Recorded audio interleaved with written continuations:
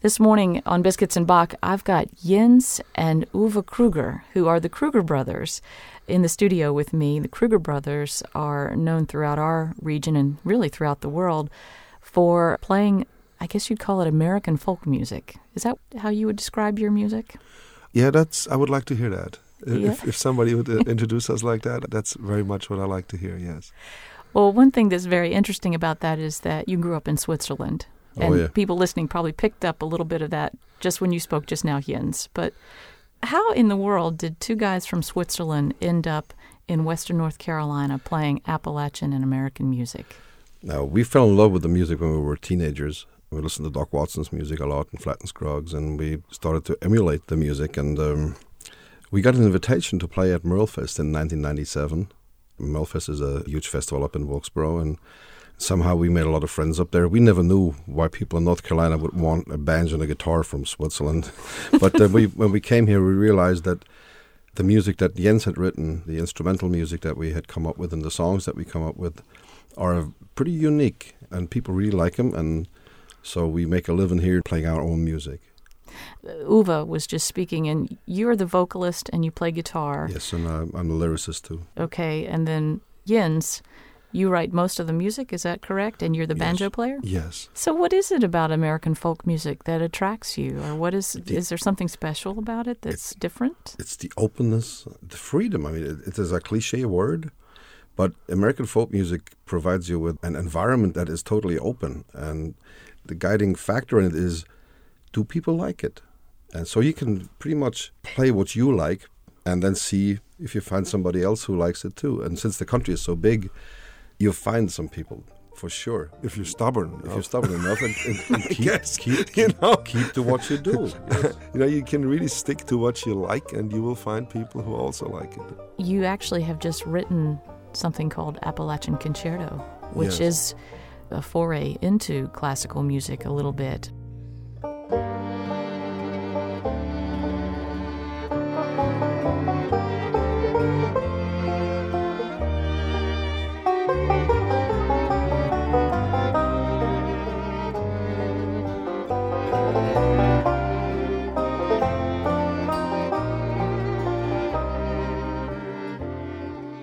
It's a personal matter. Coming to this country is immigrating with your family. It's quite an adventure. And when I look at all the people here, I can't help but sometimes just wonder where they came from, where their ancestors came from, and how normal it is for most people just to be here because they were born here. But in their history, somewhere not too long ago, they came into this country, and I think that's something that just grabs me. This idea that there was a place where it promised to be a better life. The whole piece ends then with the movement, a new country. This is, when I then look to my wife and says, look, we have a garden, our dog's running around, and our children are happy and speak English, and we have new roots and new friends. And, when you come to our house, and we cook a lot, and the breakfast could be goulash, right? And, and or potato pancakes, they get together, and it always starts with peeling onions, and cutting lots of onions, and getting the cold vodka out of the refrigerator, just to get into the right mood. And then you start cooking, and it's a very sensual, and somebody's playing in the kitchen. A friend of ours is a violin player, so he comes in the kitchen and we start cooking, and he plays violin, and we play and sing, songs, and we cook. And so it's a very thick, rich sort of togetherness. But the cooking is a big part of our life. We have people. We import, sausages from all over the country. Uwe is a butcher. Uwe is a trained butcher. We had a restaurant at home. Yes. We had a restaurant at home. I used to cook for 1,200 people. I was in a team for a while, in Zurich, and I cooked my first meals in the restaurant when I was maybe 14 or 15 years old. So we cooked in our restaurant. Yes. Yeah. So wait, did your family have a restaurant? Yes. Yeah, our father and stepmother. So we lived at home with this.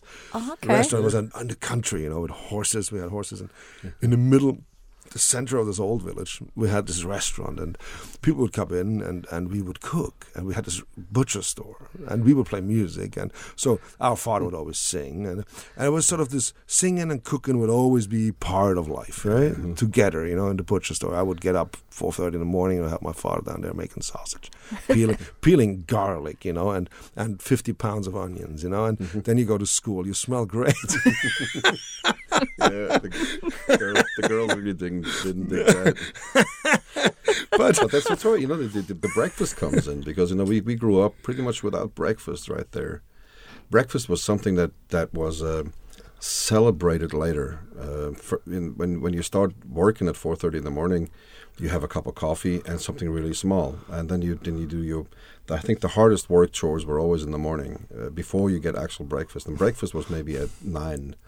That's when you start having real breakfast, and you eat this. It's the largest meal. We pretty much grew up in Germany, where you said that the German tradition was that the breakfast should be of a king, the lunch of a citizen, and dinner should be of a pauper. That was, and since I broke that rule, I gained some weight. Well, everybody says that's the way you're supposed to eat. I mean, all the health gurus, right? Mm-hmm. Yes. Thank you guys so much for coming in this morning. Well, thank you for having us. It's been a treat. Thank you.